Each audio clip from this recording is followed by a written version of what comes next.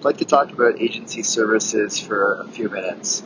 So we've got three go-to-market channels: publishers, which we know we've been doing that for 6 years, on social formats for a few years now, agencies, and then direct. So within agencies, the clients are media agencies like Group M, IPG, as well as independent kind of pure play digital folks like MIQ. So the big change and the assumption we're making is that we're going to actually have to be involved and want to be involved with every single campaign. So through the publisher channel, we gave publishers like the Telegraph or SPH or the First Group access to MediaVoice, and then they simply created creative tags themselves and trafficked it themselves through DFP, and there was completely it was self-serve. With agencies like Group M, Cadreon, MIQ, they may not actually be using the MediaVoice hub. And a couple of reasons for that and why we want to get involved with every campaign. So the first is with social, we have a variety of post types. We've got the one-click creative, where they can do it through a UI or preview tool. And we've got what we call the 1-minute creative, or post types that aren't fully productized, where we've got some services involvement. It's minor, but there is some services involvement.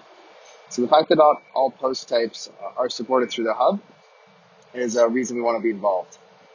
The second reason is that Polar's then perceived as yet another system that they have to log into. And there's definitely hesitation around that, given they already use a lot of systems for measurement and serving. The third one is we've realized in some agencies that ad ops, the people who would log into Polar, are different than the actual programmatic teams who log into the trading, like the DSPs. And by having a services approach to generating the creative tag, which is what they're used to from other vendors, but then as well from clients who give them DCM display tags, they don't have to get ad ops involved. And if ad ops is involved, it could definitely increase the overhead, the chance of mistakes, as well as the time frame. I mean, I think over time, ad ops could be the owner of Polar, its UI in a self-serve manner, but initially, there's just a lot we don't know and they don't know. And ad ops involvement may delay things. So for example, we were at a Cadre on Lunch and Learn in New York 3 weeks ago, and the ad ops person said, hey, give us 2 weeks heads up if you need a Polar creative tag. 2 weeks versus 1 minute. And we know with social display, we have a lot of opportunities to run campaigns where creative is not ready for standard display, and they'll use social display as an interim because the creative is already done. So that's the third reason. Fourth reason is it gives us visibility into campaigns. The campaign sizes are bigger with agencies. We're seeing test campaigns in the 30K, even 100K range, bigger than a test campaign we've seen or any campaign we've seen from a single publisher. So the campaigns are bigger, which means we want to track them and better see them. So for example, if they ask us for a creative tag, we give them a creative tag, and then we see for the next week, the campaign hasn't gone live yet. Then this allows us to follow up, allows us to directly interface with the people involved with running the campaign. When they ask us, for a creative tag, it allows us to ask them, what are the start dates and end dates? What's the budget? What's the targeting? And get information to forecast our revenue, to plan for the campaigns and monitor things. That's the fourth reason. The fifth one is trackers and attribution. So attribution is really, really important. And that means impression and click trackers.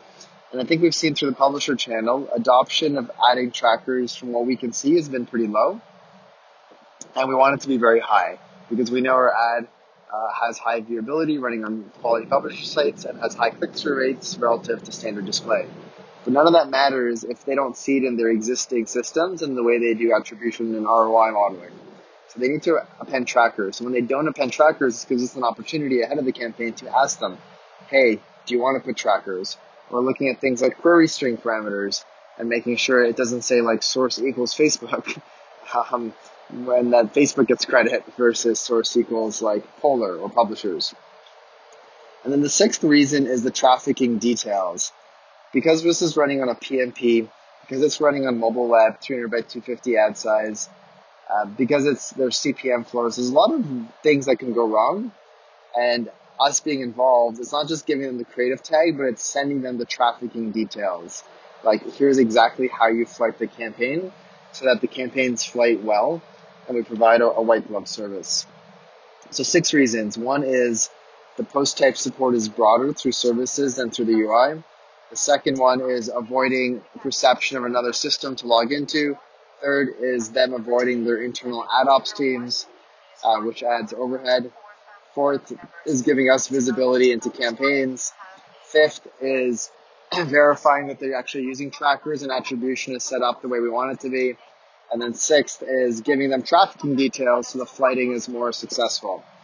So those are the 6 reasons we want to be involved with every single campaign that runs through agencies. And in our limited experience so far, for the campaigns that have been running, there's 3 campaigns from Cadron US as well already that have been booked and planned that start this month. 1 potential campaign from MIQ. They've already gotten us on calls. Like, it's not just emails for each campaign. They've actually asked us to do calls and multiple calls for each campaign just to get confirmation on all the details and all the questions they have. So that tells me, like, we're going to be involved with every campaign regardless. We want to provide a high quality of service. So you might be wondering, like, who's doing this work and providing the service? So in the APAC market, Sadat is taking the lead. In the EMEA market, Giovanna is taking the lead. And in the US market, today it's Belen on the Cadron MIQ account and Rahul on the Group M account, and then Nicole on the NAM account. But then our plan is to recruit and hire for an ops person in New York who can support the agency business and our services approach, which is a variety of activities here.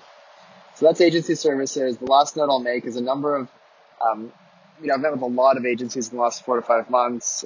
We've interviewed sales reps who work at other kind of non-standard ad format companies. And in all cases, like, surprising to me, I've heard that a big reason why agencies buy or don't buy with people is not just on the performance of the results or the quality of the product, but the quality of the service. So good customer service makes their job easier, and that is that heavily influences how they make their spend decisions. And we've been, like, really, really good at servicing HVP publishers over the last 3 to 4 years as we've taken that strategy to go deep versus to go wide. And that's the same approach we want to take with agencies. Is some of these bigger ones, treating them like HVPs. Revenue for an HVP means 50K a quarter Canadian, which I think, like, Cadron will get to this quarter. MIQ potentially can get to as well. So think HVP, think high services, and the agencies is a different channel, and we're learning as we go through this.